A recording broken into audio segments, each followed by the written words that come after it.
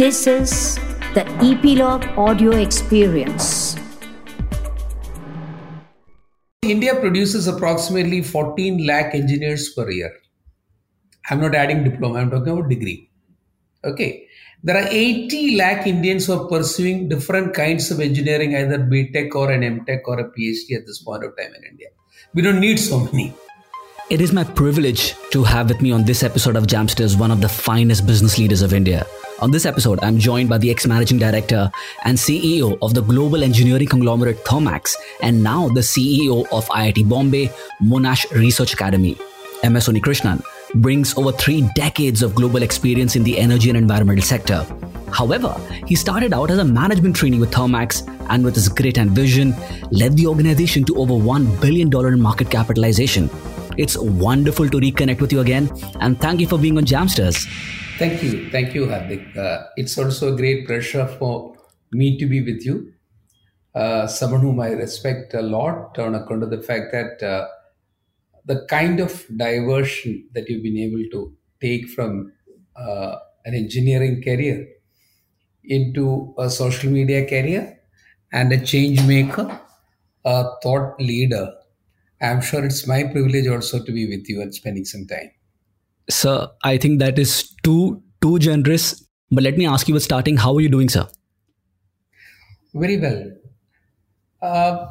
I would say that COVID did really transform the life for all of us for good. I've never had anything negative about accepting the death and maybe the misery of people. Otherwise, it had been one of the greatest advantages that I would look for humanity.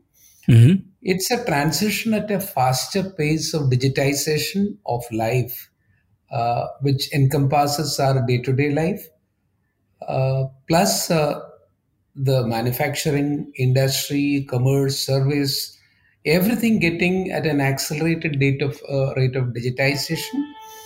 And I would say that the average health of people have improved rather than it going down. And the ambience has improved a lot more. Though once in a while there is a spurt of a higher population. Human beings are spending a lot of time with their near and dear ones. A lot of, though there may be some cases, normally negatives get reported a lot more. That psychological problem that people find at work from home. But in my personal experience, post my marriage, I've never had so much of time spent with my wife. And when my son used to be around over here also, the quality of time that you spend with him. So when you look at a lot of positives, I would say that past years had been good 2 years. Yeah, there had been a lot of hardship for a lot of people. As much as possible, the society, each one of us had been holding their hands and to ensure that they also do survive. Fantastic. Towards the end of sometime last year, when we met over lunch on the IIT Bombay campus, I remember something vividly you mentioned, and I want to pick things up from there. You mentioned that you felt that you were in the right place with the role that you currently are at, which is the CEO of IIT Bombay Monash Research Academy. And you also mentioned that innovation, whether it was with startups or education, still seem to be sorely lacking in India. And I was particularly curious because I think everywhere the buzzword is disruption and innovation. And yet here you are talking about something that is still lacking in India. I'd love to get your take on that. Why that perspective yet? Well, we are a very young democracy. And if we are to look at the past 75 years of our independence, which we are into the 75th year, I would say that a lot of good things have happened, but what has not happened in the good is a fervor of science to be created across the country. Hardik, if you were to go back to your school days, your college days and the engineering college days, how many of those scientific equations or theorems that you learned, theories that you learned, pertain to an Indian inventor? If you go to look at it, there are no Unni's equation. There are no Hardik theory that you learned. It is all science which has come from the developed world. Okay. And if you find the roots back about how it happened is, the real scientific advancement in life as well as into the industrial processes happened between maybe 1700, to be precise, somewhere in 1780s. That's a time when a stupid engineer by the name of James Watt invented steam engine. So the mechanization of life started with the steam engine. Then, of course, you started electricity being generated from the steam engine. That is, steam generators have started. So electricity has come in. So the lift of technological advancement, which has impacted the human life, at the pace of developments had been almost vertical. A draft of maybe a 3 to 4% development year over year for maybe centuries have started becoming, I'm talking about scientific advancement, double digit to triple digit, with electrical engineering happening, mechanical engineering to electrical engineering to electronics engineering to controls, automatics, and now artificial intelligence happening. In this entire period of 1700 to say 1947, we were under the rule of, we were called part of a colony of many people then. So that is where the scientific advancement of the world has happened. And India missed the entire 200 years. That is why you have not learned an Unni's theorem or Unni's equation. So, I mean, whereas you had a lot more of them learned from outside. And we have started copying in our education system left over by the Britishers. We started with the same sciences, which is suitable for maybe a cold country. Well, I always used to wonder, why is it that the colder part of the world got developed faster than the tropical and the hot climate areas? You look at North America, entire Europe. The places which got developed in the world are normally having ambient temperatures in less than 20-25 degrees centigrade in daytime. Night, of course, can go to maybe very low, and in winter it is negative also. So most of the technological scientific advancements are based on a root temperature itself of an average of, I would say, if you call NTP, which you learned in your college, if you remember, normal temperature and pressure. That is 25 degrees centigrade. Now tell me how many days in majority of India you will have 25 degrees centigrade ambient temperature during daytime and majority of the activities to happen. It is in 30s and 40s and some places are touching in Rajasthan at 50s. So most of what was based on the datum are not good for India. So we are trying to copy what is there. That is what I normally talk about. I mean, that India has got to find its own technology for anything that we are trying to make solutions for day-to-day life, industry, manufacturing, processes, construction, every area. So for that, you need to have scientific knowledge. Technology doesn't come from thin air. It is not dropped by a helicopter by anybody. It is developed from science. So unless you have got basic science capability, you will not be able to create technology. So if we want to look at the creation of wealth or creation of prosperity path, it starts with science. From science, by inventive capability, innovative capability, you create technologies. So science gives technology. From technology, utilizing that, you create a commerce. That's what is commerce all about, which India is very good at right now. If there is a technology available, we know how to convert that into commerce and make money out of that. All your current startups are from technology and then making commerce out of that. Once you got a commerce, it naturally becomes an economy. So that's the next stage. So science to technology to commerce to economy. Once you've got a flourishing economy, there will be a need for politics because you created wealth, now you need to distribute it. So that's the other end of it. So end of the day, it starts on with innovation of technology from science, which as a process in the country is not very well established, whereas it's got very well established in maybe the entire Europe, America, Japan, Korea, now China. And India has got to be innovative. So we started it quite well. I'm not trying to say it is not happening in the country.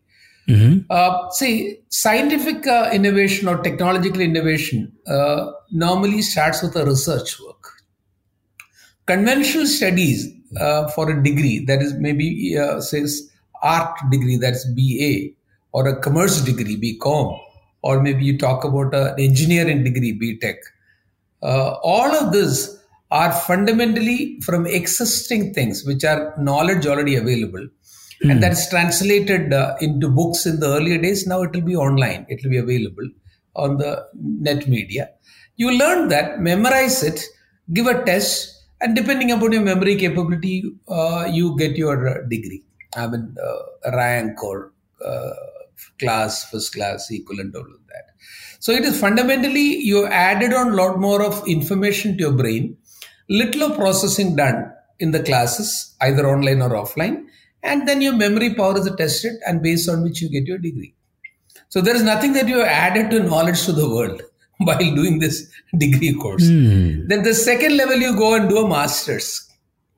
When you do a master's, it's you are specializing, because, for example, you look back at your commerce BCom. There in a MCom, what you learn is banking of a detailed nature, which may not be even known to anybody. I mean, in the normal world. So it will be a teaching of a specialized nature. Whereas in, say, maybe engineering, mechanical engineering, you will do a master's in thermal engineering. Or maybe you'll do in aeronautics. Or maybe in, say, maybe machining, machine design. So it's a specialization. But there again, there is a textbook available. And further, your memory is tested. Little of creativity could be there. But there is nothing that you created till such time you do a master's degree. You may have a topic and you are researching across with a clarity that wherever there is a cutting edge information available to that, you start with that. And you try to be creative. And at the end of your PhD program, you're supposed to have created something which did not exist till yesterday. So that is only program in the entire world, in my understanding, in the education series, where somebody does anything innovative. Yeah, of course, in the industries, people do innovation without any degree, because that is where you're creating newer products. With the existing knowledge, you add on to that. Certainly, it is being done. It is already done in India. But for a major part of our 75 years of independence, we worked on technology which is already available to us. Not that, we created something from thin air. In fact, I still recollect Mr. Narayan Murthy, whom I respect a lot. He's really understood India in every aspect of it. He mentioned 2 or 3 years back in one of his, convocation speeches to one of the major institutes in this country, that we have not done anything creative in this country for the past 50 years. It's a statement made by somebody who understands India very well. And I corroborate the entire thing. There is nothing that we have created as a product or a solution or anything which has had an impact of the entire population of the world. Are you with me? There would have been something which we would have invented or created which will be local in nature. We had capability, but we did not utilize it. So today we started that process. So I'll give you some numbers, because why it is very important to understand. China produces on an average 150,000 PhDs, researchers in a year. Means 150,000 new learnings, inventions, or maybe innovations are done by them in a year. It could be in scientific world, it could be in art world, it could be in the world of commerce, it could be in the world of business. And our number is hovering between 15 to 18,000 per year for the same kind of population. Not that they were an advanced economy for centuries. They were the same size as India till 1979, when Deng Xiaoping started developing the country on a faster neo-capitalistic way when he started it. And America, with maybe almost equal to 1/4 of your population, creates something like 40,000 in a year. And if I had to go back to a country like, say, maybe Denmark, which has got the maximum for every million population, they have more than 8,000 PhDs or doctorates in their country. And your poor country is currently at 240, 250. Oh, so wow. In the scientific fervor, for us to be innovative as a country in every aspect of it. A lot of people who talk about frugal innovation, all those, I'm not writing a venue that. I'm only trying to say that is trying to live with whatever is the means available. But that's a very stark disparity. The numbers that you mentioned are extremely, startling. Absolutely. And unless the problem with us in some of the areas is there is no information or knowledge available related to the need for innovation, technology, and solutions needed to our day-to-day problems through science to the ruling elite of this country, whether it is a center, whether it is a state level, municipal level, uh, because that's not the way we progress. We have possibly taken administering the country from 1947 till today as having too many problems, so let's solve one by one, and the bigger one gets attention for it. But a futuristic thinking related to what would happen to a country 20 years down the line, 50 years down the line, 100 years down the line for this society, and what do we need to create and keep it ready for us to be solving the problems that are going to be arising. We are still stuck in the current or maybe in the past. So with all this, what I'm telling, I'm not trying to say even for a moment that nobody is doing anything. A lot has happened, started happening in the recent past. I can see a lot more of thought processes evolving. Say, I'm just giving you an example of this. I'm not trying to be political. Please don't take any message out of that. We had a planning commission earlier, which is to plan for 5 years for the country. Planning for the country for 5 years with a population of 135 crore right now. Even when we started that process, our population was at independence we were 45 crore, so maybe 60, 70. Knowing fully well our population was increasing, growing by 2+ percentages those days. If you perspect only for 5 years and do things for 5 years, how by the time you implement it, because for example, a power plant will take maybe 5 to 6 years in India to complete. Those days could have been 10 years. A steel plant will take maybe near to 7 or 8 years to complete because including land acquisition. Anything that capacity creation, you start a port or an airport from the land acquisition time, maybe it can be taking anywhere from 5 years to 20, 25 years, because I still hear about the new Pune airport and new Bombay airport for so many years. It's not happened so far. Are you with me? So those kind of 5-year block planning, block execution could have been the right way. You make a plan for 25 years or 50 years. And in that 5 years block, I'm going to execute it and I'm going to allocate money. Are you with me? From there, we have now changed to a new system where that execution portion has gone back to the ministries and the government is getting it organized.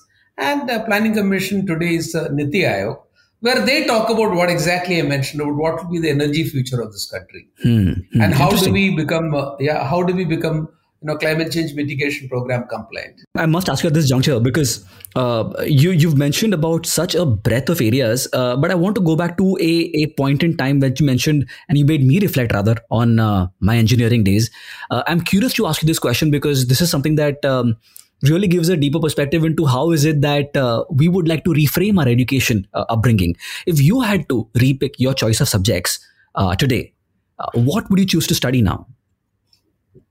I would have still chosen engineering as a path. But what I do believe is that, say, India produces approximately 14 lakh engineers per year. I'm not adding diploma, I'm talking about degree. Okay. There are 80 lakh Indians who are pursuing different kinds of engineering, either BTech or an MTech or a PhD at this point of time in India. We don't need so many. So, not that everybody wanted to be an engineer and they've got into engineering college, because they felt if you become an engineer, you can get a job which can pay you sufficiently to look after your family. So the securitization of life is what has driven majority of people to engineering, not because they love engineering. So the education system, which I did mention to you that point of time, where are we going wrong? Right from beginning, the way the system got created, not that Indians created, it is already left over by Britishers, and we continued, and they have gone away from this, but we still continue to be sticking on to that. The reality is that why do we need to be having a student learning multiple languages starting with? A Japanese doesn't talk English everywhere. A Chinese do not talk English everywhere. A German doesn't. In fact, French. They only have one language learned. So it doesn't confuse a person to have a transponder created in the human brain to learn multiple languages, because you can't think in different languages. Are you with me?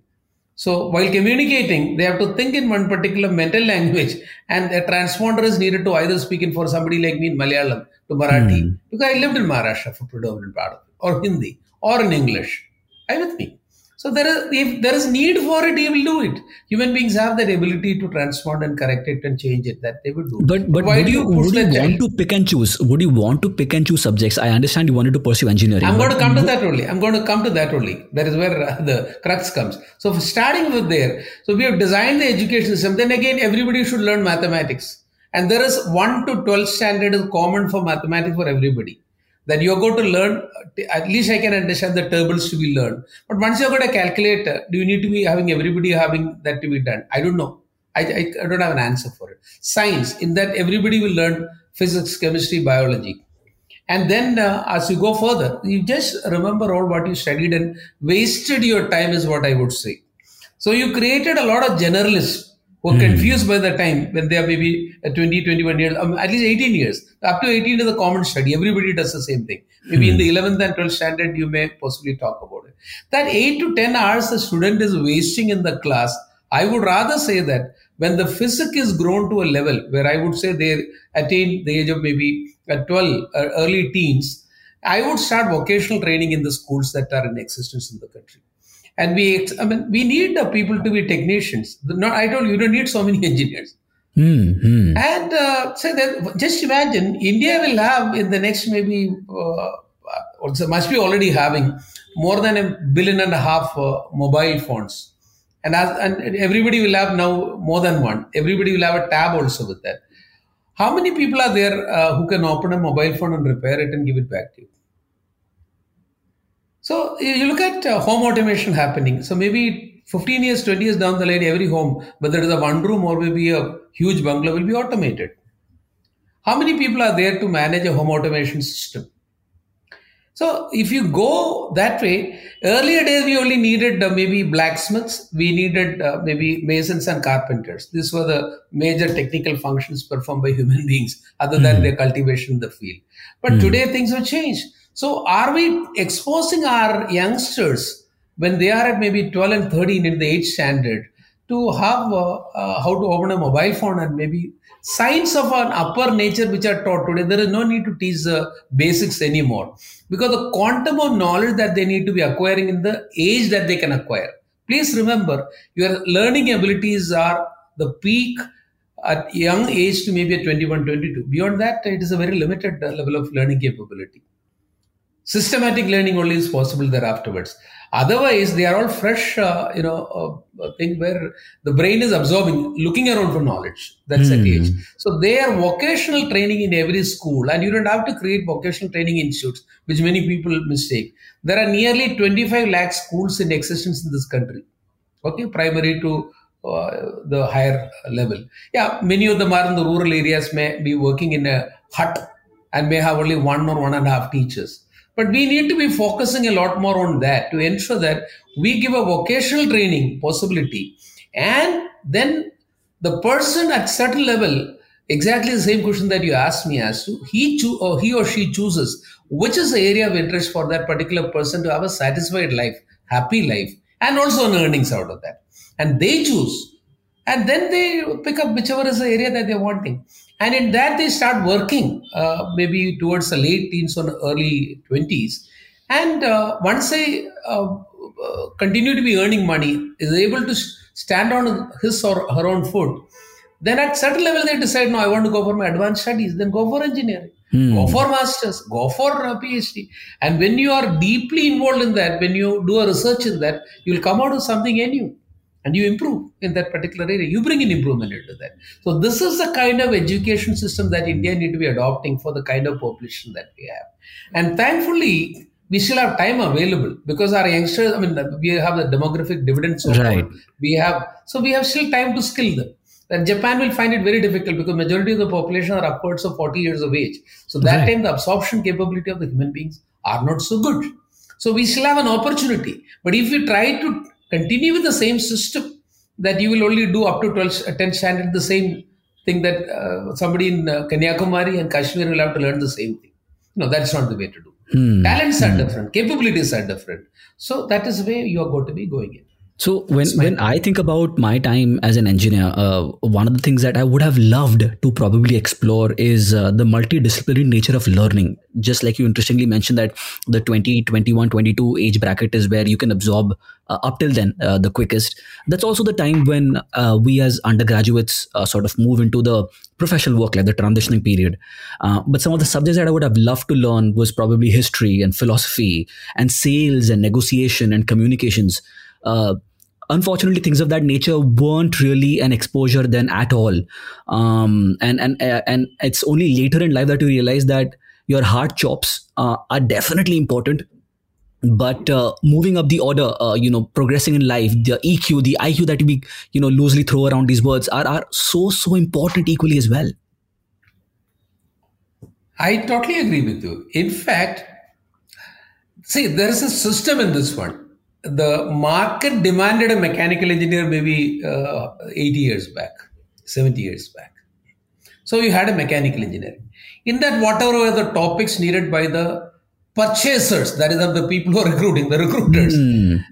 So between the recruiting community and the pedagogy community, they decided what is going to be taught. Now today, the community which is recruiting are complaining for at least 20 years that I'm aware of that anybody coming out of Indian engineering colleges are not job ready. That is why they need to have an apprenticeship for 1 year, 2 year, 3 year. They're not ready to be deployed directly.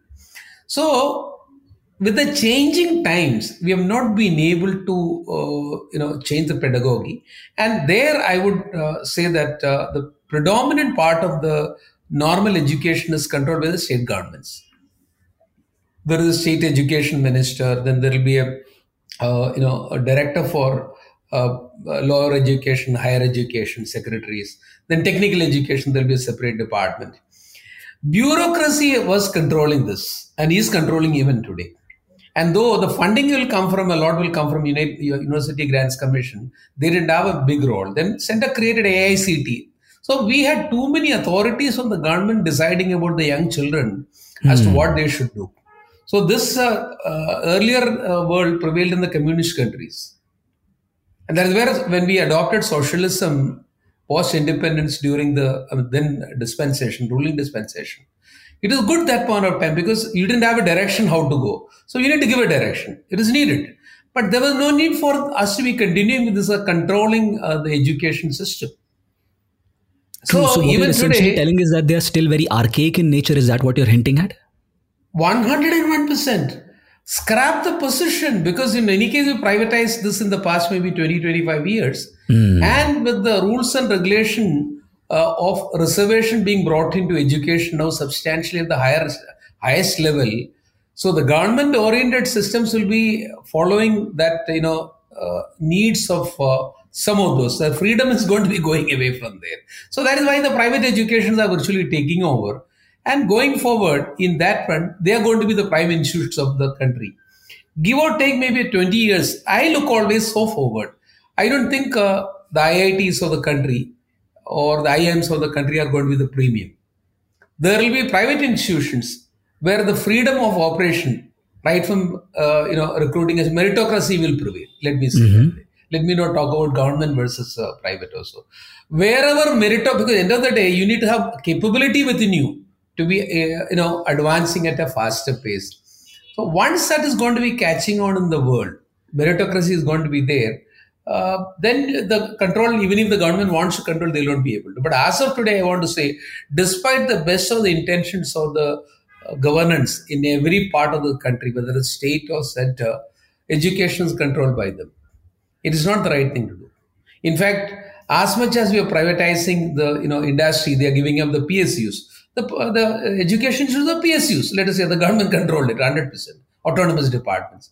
You have even today an upper control related to who will become a vice chancellor, who will become maybe various functionaries. These are all hierarchical in nature. I don't think it is a pure. It is intended to be meritocratic at some point, but once intention may be good, but when you put a system beyond a level, it becomes very hierarchical in nature. Learning can't be hierarchical in nature. That is something which we need to be understanding. Earlier days, you had teachers. Okay. And that concept of teaching is changed. In the 21st century, a human being decides what he wants to learn. Otherwise, he'll just shut his mind, which has happened even during our time also. You go back in those days, Hardik. There were classes where topics that you were interested, but if the teacher was not good enough, you will not go to the class. Very true. Very true. And there are days when even the most interesting subject, if you had a late night or maybe you had a fever or maybe some pain on your leg, you will not give attention to that. So learning is a process which has got to do with your biological system, that the physical system, which translates and gives message to the mental system. So mind has got to open to absorb that way. So it is controlled by the body. Are you with me? So these Right. are things that people have understood today. Teaching is just like, pouring water. Whether your receiving vessel is kept the receiving way or the ulta way is decided by the human being. So some of this have to be changing. So that is where I spoke about. With the systems available on a net-based learning, you need to have a wider topics made available. I would say that fundamentals have to be known to everybody. So if I were to be a decision maker related to a BTech course today, I would say, ideally speaking, 50% of the topics should be compulsory because those are the fundamentals. Right. Balance 50 should be left to the students to choose as electives. Whereas we will offer 2.5 electives and say that's all what we have. Sorry. Today, with the net-based learning available, you can have, say, as many, I would say 100 electives should be available. And then a la carte, the student picks based on his liking. True. So, that's essentially what's happening right now with the edtech companies, right? I think the plethora of options the startups are giving to everyone, and that's irrespective of the age and the demographic, the geography that they're coming in from. The opportunity to learn across a variety of subject is huge. And that's exactly what I was actually hinting at a little while back, that, it's become like a Netflix choice of picking and choosing and learning and making your own education career along the way. I think I was reading this a little while back that a lot of people are dropping out of institutions. I'm not any encouragement of it, so please do not take this as word of it. I'm just talking what I read, is that people are also now picking and choosing of things to learn by themselves, which they feel is important to accelerate their learning and growth in life. There are two factors in that one. I'm totally in support of that one. Though there will be a lot more of intervention going to happen from the government, they will possibly discourage, because I am also privy to the fact that the physical institutions were are and wanting to be having twinning done with their tech organizations, so that a combination is possible, which is being discouraged by the government. Policies may happen to discourage it further. But I would say that we have to be open about that. Factor which I spoke about is that many of the current ecosystem created of today will have to be demolished. Is there a need for you to be traveling so much in the school buses or cars to go to distant schools, and then again increase the city pollution? For the child doesn't even know that he is a part of that pollution, the True, creation very of true. pollution. And also the classrooms and everything, the system that is created over there, versus you have localized schools only, like the way it started off. Nobody traveled to go to school early. You walked to the school maybe 100 years back. And if you had to go to a Gurukul equivalent of that, then you stayed in that Gurukul. And you will not be sent unless you are a certain age and above to that kind of places. So, rewiring, reshaping of the entire education system is in the offing in that one. So, a good part of the learning could be online, sitting at home, and a hybrid system in the local area. There will be places available for, because you need to have a community capability. Textbook learning and even online learning is insufficient. You learn a lot about life from other human beings, 100%. observing them. 100%. So that observation can happen only. The COVID is only current, but once COVID is over, children have to interact. They have to play. Their body has got to grow then only the mind has to grow. It doesn't have to be the other way. So body growth can happen only from physical activity. So that there will be enough and more time for all of this. So that is where the rejigging is going to be happening going forward. And the other point which I want to mention about that is, we created elitism as an education. And the indication is by the fee charged by the school, colleges, everything. That is something which is also going to get demolished going forward. So modern way of education in 21st century will be having more and more freedom for that learner and not for the government. And they will reshape. It is going to happen. It's already started. It is uncontrollable. And I will mark my words on that. Give or take a 10 to 20 year period of time, you will not find these edifices of the big things that currently, the way it is configured. Earlier, when the government is controlling it, there was one positive about that. They were not education, teaching, learning, all the processes were seen noble in nature. Now it has become business in nature in the past 20 plus years. It has had its positive because at least it was able to unclutch partially the control from the governance. So it is moved into private hands. But the private hands is another problem. Then they become profit oriented. So profit orientation got into that. So we need to unclutch it from the profit orientation and go back to the combination of nobility into the education learning process. And thank God, So science are you is sort of improving hinting at a at like faster a pace. so are you like referring to like the public-private partnership model where there is equal stake for both nobility and profit centers to be in? Policy making left to the governance and execution left to private hands. In that private hands, it will not be organization who will have, see, right now you create an excellent school, then you make a chain of schools, then it becomes business. You create a great college, engineering college, then it becomes multiple across the country. So it becomes something like a business empire.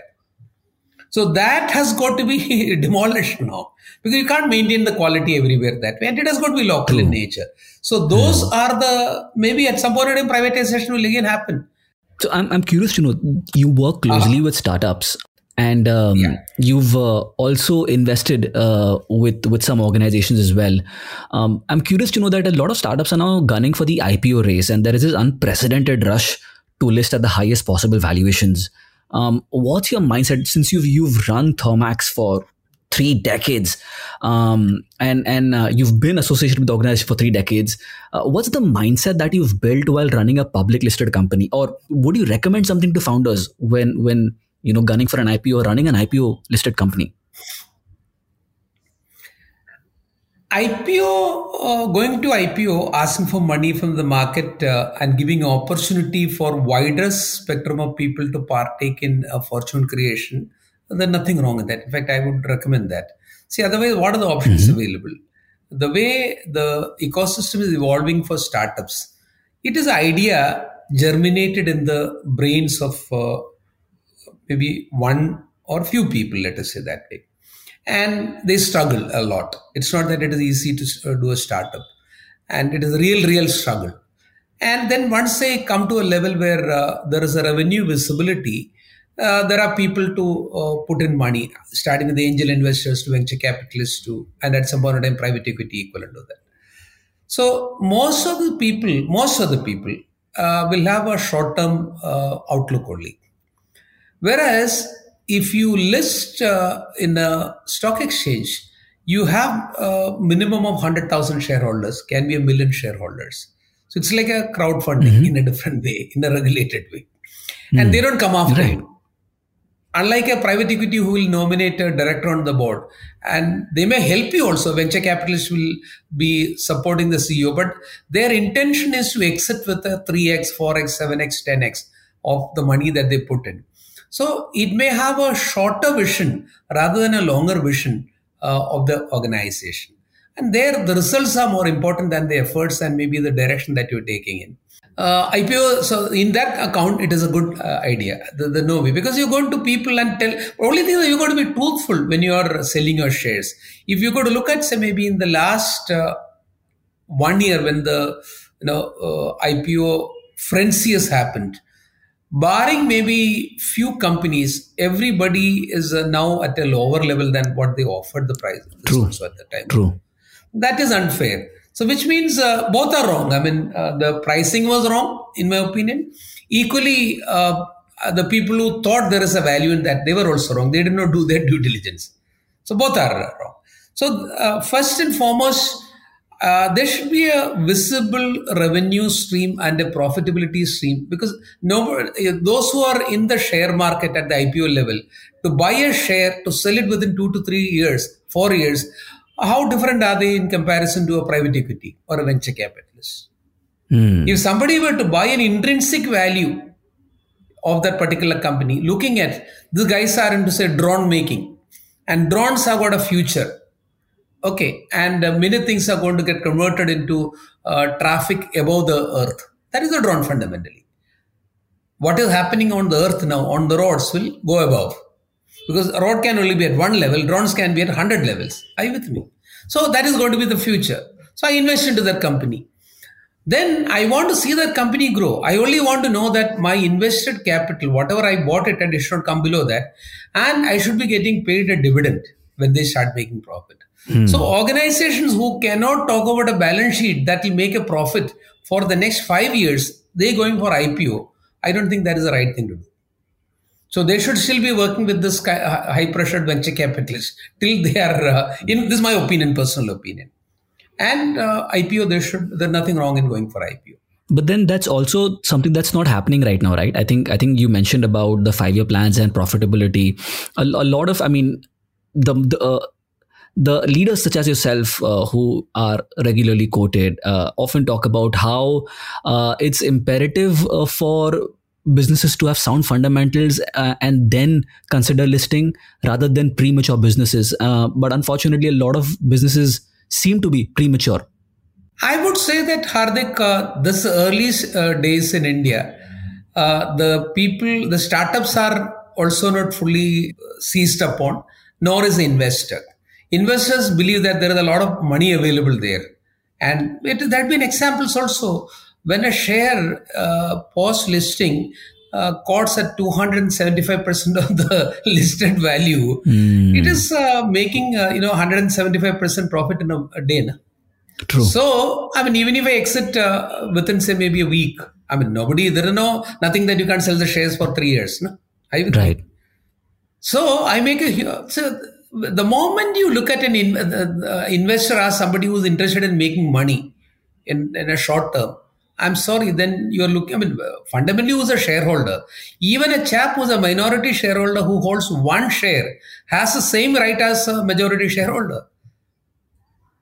That is a way you're going to understand the moment you list your company, make it public. The company which belongs to 3-4 of you put together and maybe a private equity put together, the moment you open it for IPO, the fundamental rights of a minority shareholder is no different than a majority shareholder.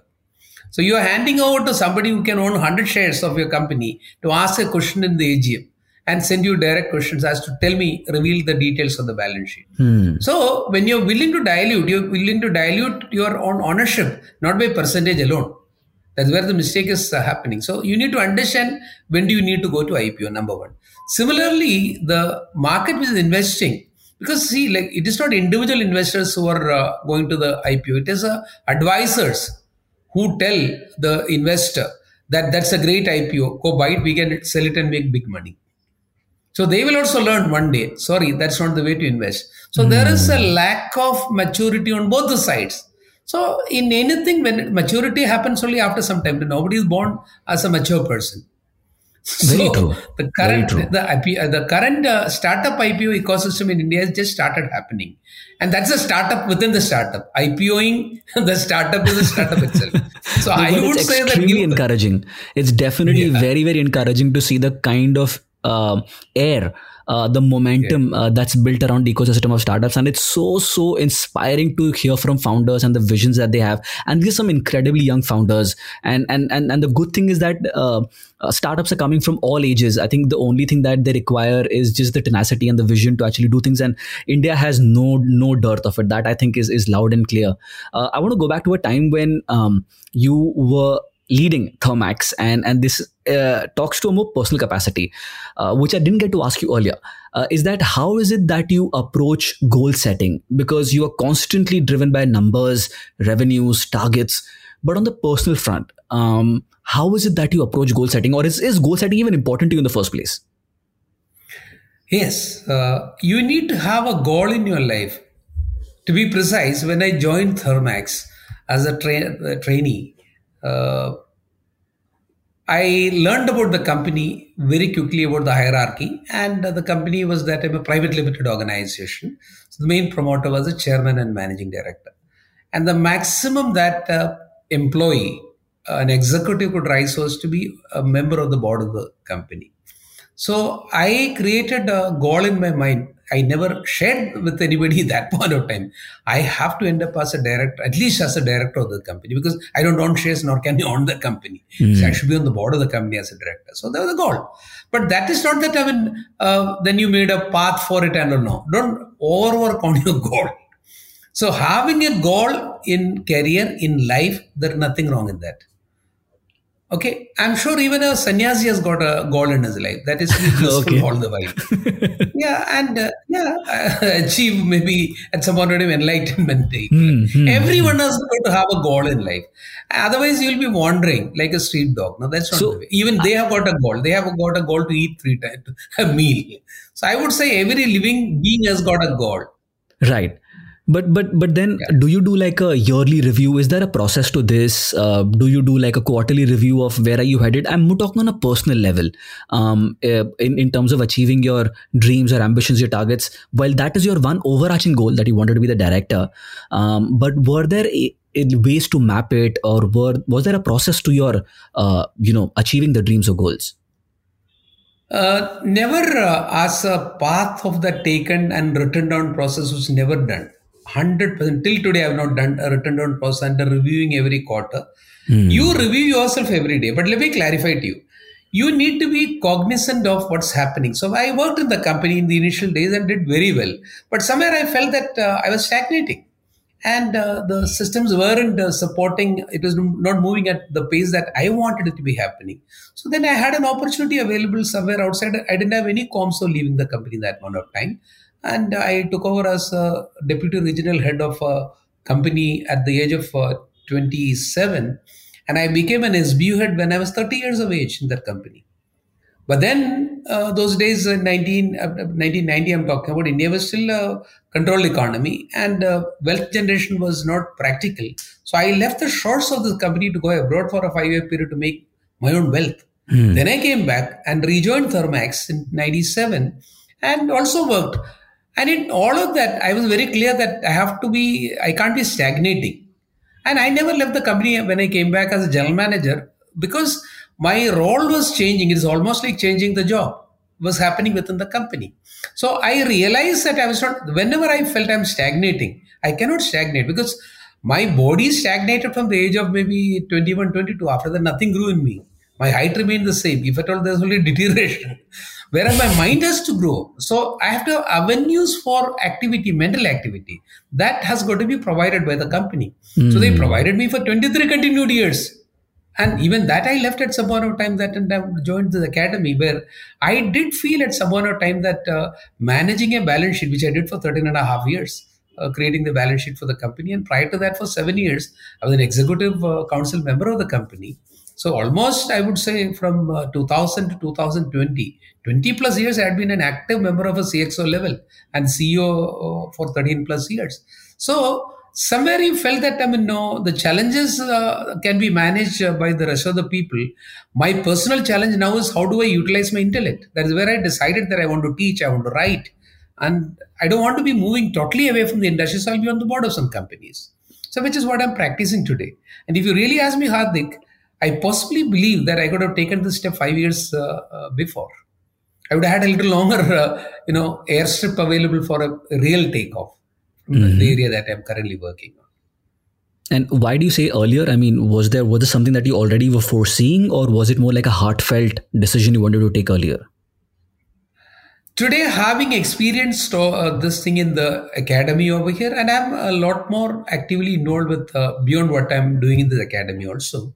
I was already there. Frankly speaking, many people from the industry shy away from participating with the government or helping the government for areas. So I have chosen those days itself technology as an area. So I joined as a member of the Apex Council for the Prime Minister's doctoral fellowship to choose the students and to monitor that way back in 2013.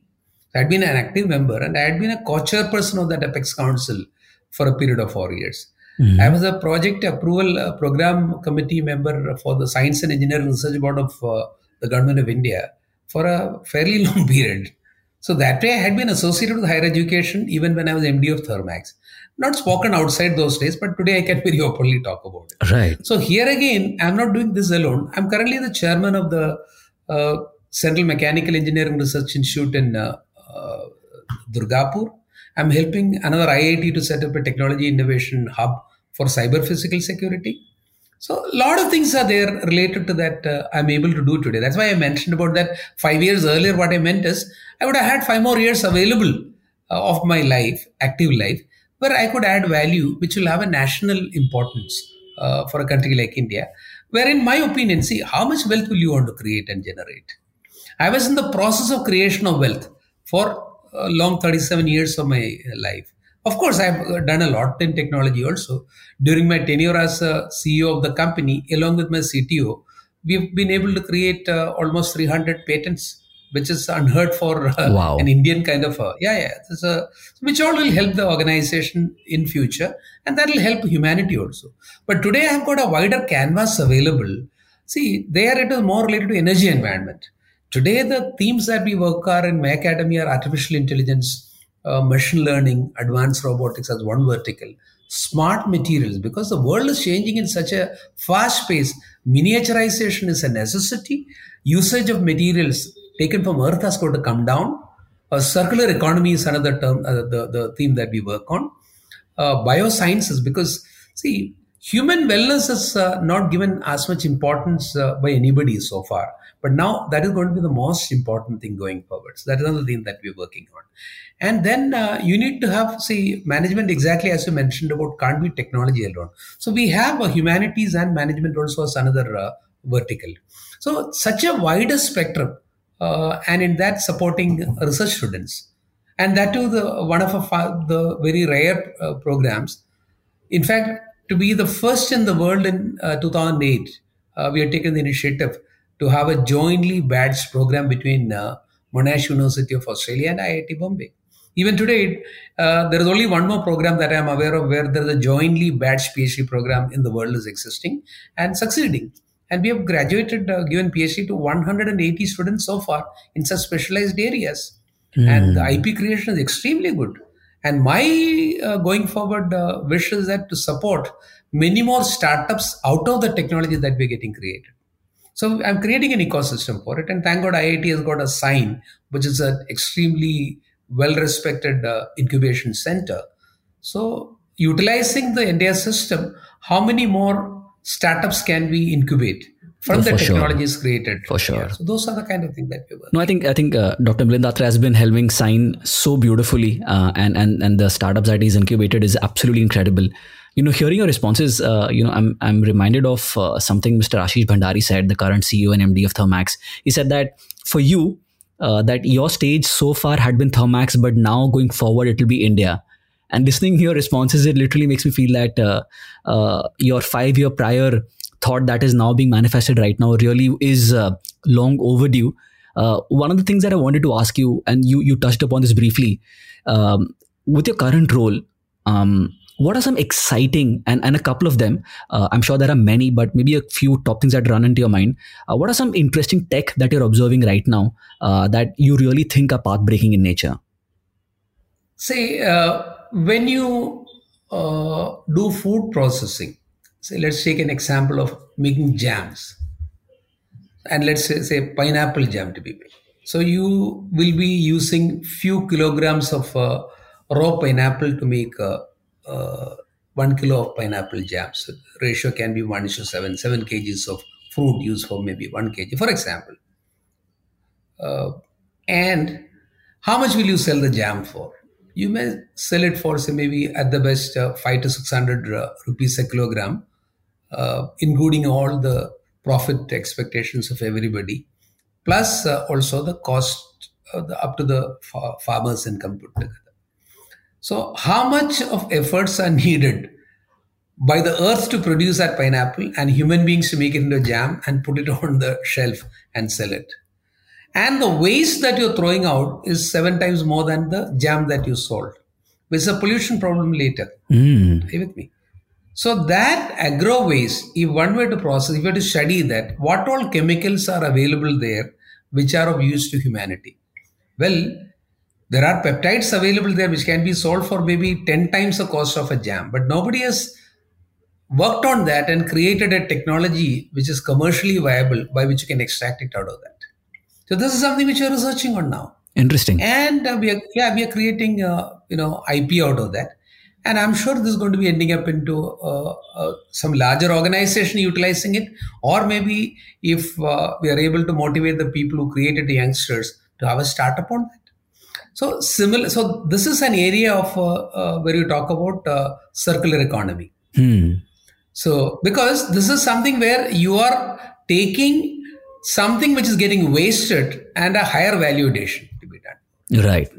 Right. So this is already on, and this I talked about pineapple, but we already have reached up to a certain level in another pomegranate extract. That is a waste that is coming. Pomegranate juice that comes out of that is hardly any weight in comparison to the main pomegranate, and there are multiple chemicals in the fruit as well as in the seed.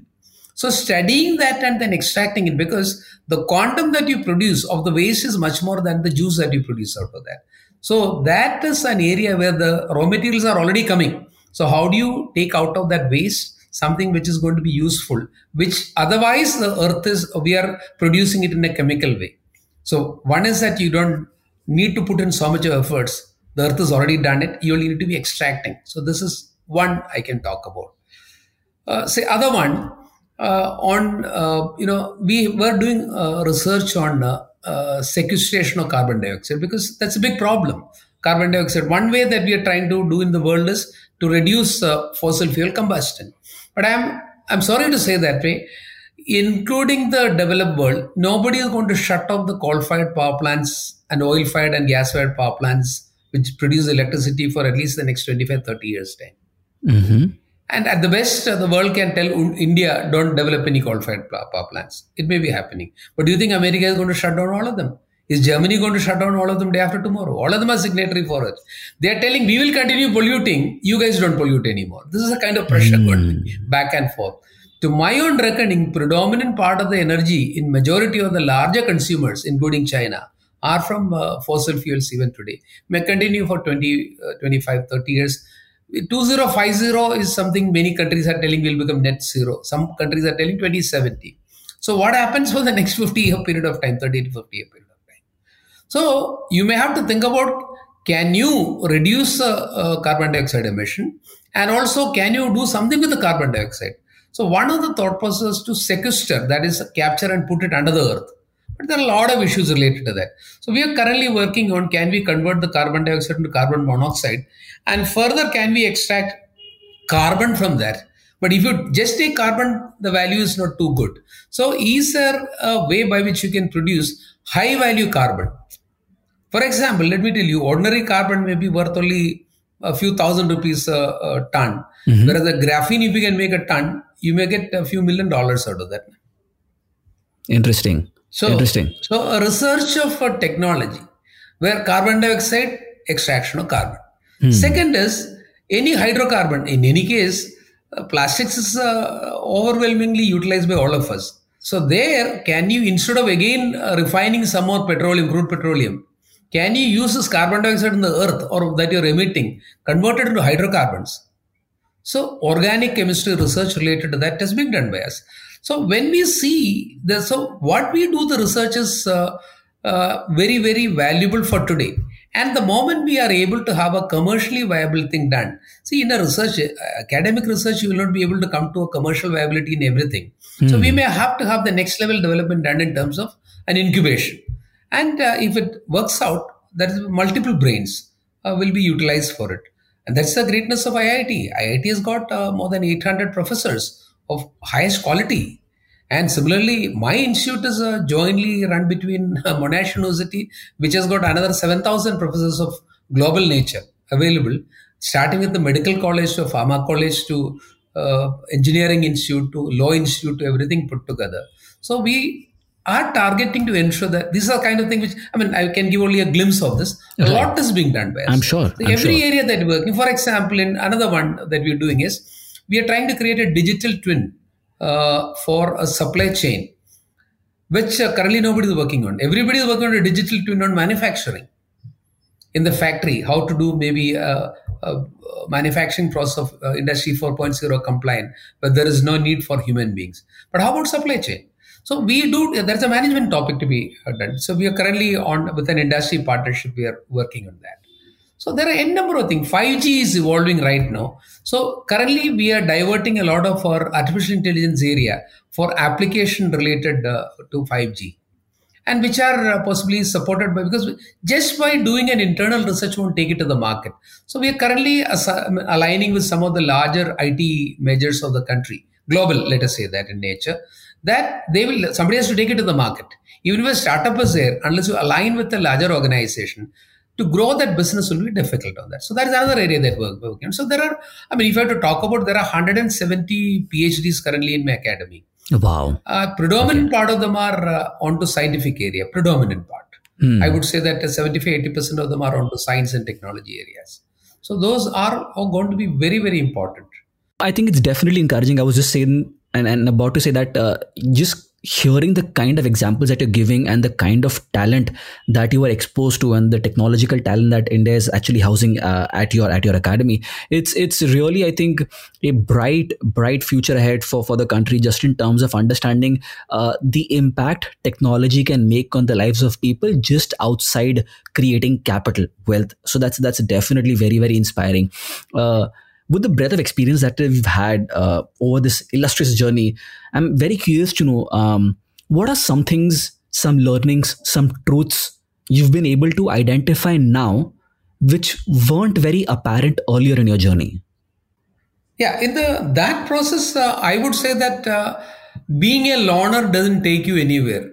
Being a member of a team and people being around with you is the one that makes a difference for you. Because of which you should have an ability to be inclusive in your mind. So you are able to be treating others with a lot of respect, a lot of humility, and including them along with you. If this can happen, this is visible at a young age. I mean, thankfully, I had that great opportunity as a youngster because I come from a rural background. I mean, lived in a village equivalent to that. And there you mingle with people a lot. You don't isolate yourself, which I do find as a issue in the current generation, because you have maybe limited number of friends only, 1, 2, you can count them on the hand. They could be the dependable one, but you should have that ability to be going out of your way to include people into your system. So that is something which I would say I learned, and I have continued to be doing that. But if you want to know from me what are the new learnings for me, which I did not know when I started it, and where am I standing on that, is that high thinking alone doesn't make you reach anywhere. A lot of efforts are needed, because anybody is free to think. It doesn't cost you anything, but True. It costs a lot of efforts and sweat for you. So one has got to have that ability to convert your thinking into action. And that is the biggest challenge for human beings. And I was able to overcome that at a fairly early stage because I had inspiration within me that I wanted to be doing certain things and I was willing to compromise. So I possibly slept all through my life from the student days till today, not more than 5 hours a day. And I never felt negative about it. My body got used to that. Whereas I have seen a lot of them idling around. Because life is a gift. In that gift, I mean, you can idle around. You can utilize your intellectual and physical capability combination. That's the first learning. I would say that early part of my life, I was not so careful about my health. And today I would say that I could have been, but anyway, at least I've started yoga and I've started kriyas at fairly early stage. So I would say that if you are a little more spiritual in nature, I don't say religious at all. You don't need to be following any religion, but you can still be spiritual. True. Absolutely. That is where you become meditative and you are trying to be dialoguing a lot more with you than with the rest of the world at certain age and above. And you find your own answers and you have to find it above. And the moment you are able to guide yourself and dialogue with you a lot more, then path will be open for you, it will get opened for you. So that is the spirituality which I would talk about, which is missing today a lot. So we need to be inculcating that in the newer generation. And in that, religion is not an answer. Let me be open with you. Can that be used as a tool? I don't know. I don't want to comment on that. But however, I can tell you very clearly that beyond the physical ability and mental capability, so physical capability, you grow yourself, and beyond that, it stops growing at the age of 21, equivalent to that. Mental faculties will continue to be trained by maybe institutions, management institutes, engineering colleges, and even the ecosystem that you work in a company. All that mental challenges will be given to you so that you will have growth of that available. But beyond that, you exploring yourself to control yourself, to utilize both your body and mind, where you do what you really are happy doing. That is what is spirituality for me. That you are in control, your spirit is in control of your mind and body. So that for that, you don't have to be a big time leader in an industry or in maybe government or anything. You can be a very ordinary person working as a bank clerk, or maybe you could be working as maybe I would say that an office boy or a delivery boy in the 21st century for Zomato. I mean, you can still be spiritual in your thinking. True. That is what gives you a lot of happiness. Right. And people should think about that. And that's the next learning I have. Third one, I would say that if you want to be free, you got to be secured about yourself. And that has got to be partially your financial security, and which you should plan. Financial security is something we should plan. And you don't have to be climbing the stairs of the corporate world or maybe the bureaucratic world for it. You can be at any level because the needs are controlled by you and you make the means for it for a life. Because in the modern world and the world, the way it is changing, you have to be providing for yourself for the rest of your life. Say normally an Indian should aspire to be living up to mid-80s. So you should have enough and more, not depending upon the way we had earlier, the children looking after the parents. So that is the next learning. I would believe in that one. And the process of learning never stops, and it should not stop, because in companies, they depreciate the physical assets. That is why there is a big depreciation on the balance sheet. But intellectual capabilities of yours also is getting depreciated. So you need to work on yourself, because what I was 1 year back is not the same only as a year down the line, because the value of what I knew, what my intellect was, is less useful to the society a year down the line. Am I putting in efforts to intellectually appreciate me at any age? It is possible. At 70, you can appreciate your intellect. At 80, you can do that way. But that won't happen sitting in a place. It will happen only when you have that clarity in your mind that you're becoming obsolete, like the way machine becomes obsolete. You're also a machine. You're a human machine. True, so how are you appreciating it? Is something which one has got to do continuously. Then only you will be useful to the society. And you should never be useless to the society, whatever be the age of yourself. If you are useful to the society, you'll be a happy human being. Those are some very valuable pointers there. I mean, thank you so much for sharing. I must ask on a concluding note, what is something that you are aspiring to still achieve? I'm sure you've checked a lot of things from your life, but is there something that you're still gunning towards? Certainly no, I'm not gunning towards anything. I presume that this is a time in my life where I don't need to look at anything material, but there is a lot of material in my ability which I can pass on to the next generations. See, I could have chosen also to start an NGO or maybe becoming a part of an NGO. True. In my opinion, there are enough and more people who can do that way. Whatever I have gained and accumulated in my intellect is there is a part of that is going to be useful for the future, and that has got to be given to the next level of people in the process of learning, which means they want it from me. Then only I can give it. I cannot thrust it upon somebody. So I'm exposing me to an ecosystem where people will seek it if they need it. So academia is one area, coaching is another area. I support a lot of startups. It's just free for them. They only need to fix a time, come and talk to me. And then whatever is available from my side, guiding them. So, in fact, I've come to a level where time is a limitation. That's why I told you, if I had more time available, if I could manufacture more than 24 hours available in my life, I would have been able to give it better. So that is the only goal I have. And that's a very strong goal. And I want to be relevant. So I do a lot of reading. Today when I interact with the startup, the youngsters, I get a lot more energized. I have experience available, and what they have is energy and new, fresher thinking. When you become a part of their thinking and don't guide them, that is another big mistake you can do. You start from a pedestal. When I talk to a youngster, ideally I would like to be at the same level. I don't even mind at certain areas where I feel I'm lower than them. I don't have any problem. A founder of a company, I've got experience of the modern day youngsters when they have got ideas and success has already happened, they can be a little strong. Right. Not that they're being arrogant or anything. They are very forceful in that front. I would have got matured at this particular age. So I should have an ability to talk to him as if I'm a subordinate to him, but he'll take it from me. Very interesting viewpoint.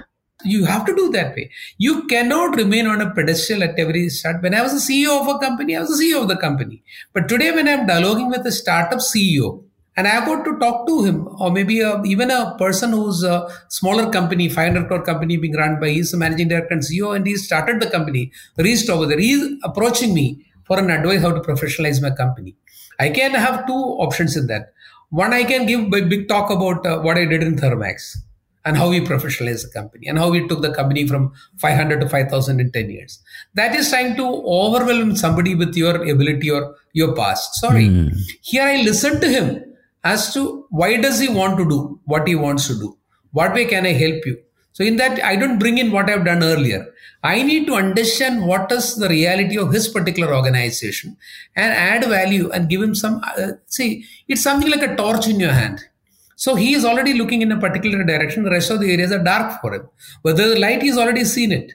So where there is a darkness in his thinking, I use the torch of my brain and show it to him that this is what I feel. With that torch, can you see something different over there? Do you think that is worthwhile for you? So once this is done, you become a torch bearer only. Na? You're not a guide. You're not leading him. You're only showing with your torch. So this is something which I'm enjoying. When I do this. Yeah. Wonderful. I am so glad to hear all your wonderful perspectives right when we started off on our video interview in 2019, when we did the YouTube show Bosses on Internet, to now doing this podcast. It's been such a pleasure chatting with you. Thank you so much for your time. Thank you, Hardik. It is in fact, I also enjoy talking to you whenever I have an opportunity. I hope it will be useful for the listeners of this program. I'm sure it will be. All the best. If you enjoyed this episode of Jamsters, please make sure you subscribe to Epilogue Media and all major podcasting platforms such as Spotify, JioSaavn, Gaana, Apple Podcasts and Google Podcasts, among many others, for upcoming episodes. I love listening from each one of you. So please make sure you share this podcast with your friends and family and your colleagues. And please make sure to drop a comment on Apple Podcasts if you're listening there. And also, if you're listening on Epilogue Media, they've recently launched a feature where you can comment on the particular episode too. Your support is my fuel. You can connect with me on Instagram @HardikDVaidya or on LinkedIn too. Catch you on the other episode.